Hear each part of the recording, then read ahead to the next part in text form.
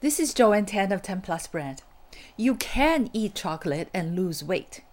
The secret is how to eat it and the right type.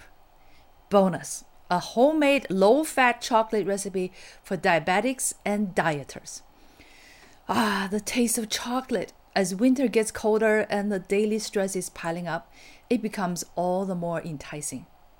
But the thought of extra tummy fat, my pre-diabetic sugar level, and the difficulty of losing weight after each holiday season, I don't want to guilt trip myself or you, since we are all human and we all need to celebrate occasionally and indulge in moderation. What kind of holiday would it be without chocolate? Good news, you can eat chocolate and lose weight. The secret is how you eat it. As a chocolate lover, I used to chew a piece of chocolate as soon as I put it in my mouth. The flavor lingered on after it was swallowed, which led to second and third pieces.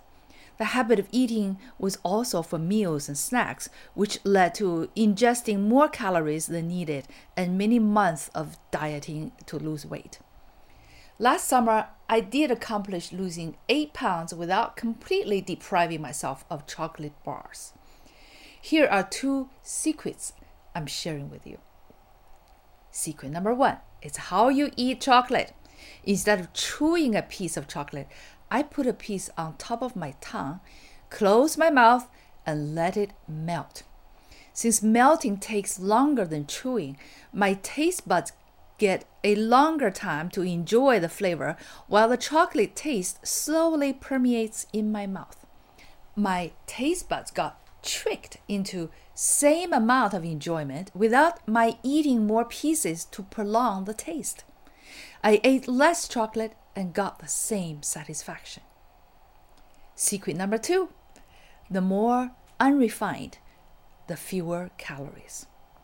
Before I was trying to lose weight, I ate all brands of chocolate, all very smooth and refined, and I thought that was the only way chocolate was supposed to be. Then a friend of mine who succeeded in losing 30 pounds in 6 months, who also was a chocolate lover, sent me this brand of chocolate, Taza chocolate, Mexican style, stone ground, organic, and direct trade. Each round package had 2 round discs with 190 calories per disc. Each disc can be cut into 8 small pieces. Each small piece is around 24 calories only. Disclaimer, I'm not paid in any fashion by any brands of chocolate mentioned here, such as Taza chocolate. Not only did the packaging look crude, it tasted coarse too. At first, my initial reaction was, what the heck is this? How coarse, unrefined, and different. The sugar was so granular inside the chocolate, it felt like sand grains in my mouth. The only part I liked was the direct trade. I frankly was trying to finish it entirely to support this charity. I'm glad I gave this new kid on the block more time for me to get used to, because this interrupter had more lasting power for the palate with fewest calories than any other chocolate brands. The more I tried it, the more I liked it. Exactly because it was less processed, original in taste, and satisfying in that regard. It is indeed an acquired taste. So be patient, you will like it. After all that 24-calorie little triangular piece melts away in my mouth, I finish the treat with feeling the granulated sugar on my tongue, which replaces the longing for more chocolate taste. Having granulated sugar instead of chocolate to close the treat puts a full stop to wanting more chocolate afterwards. But I admit I have to remind myself not to go for a second piece as my new habit for treat moderation.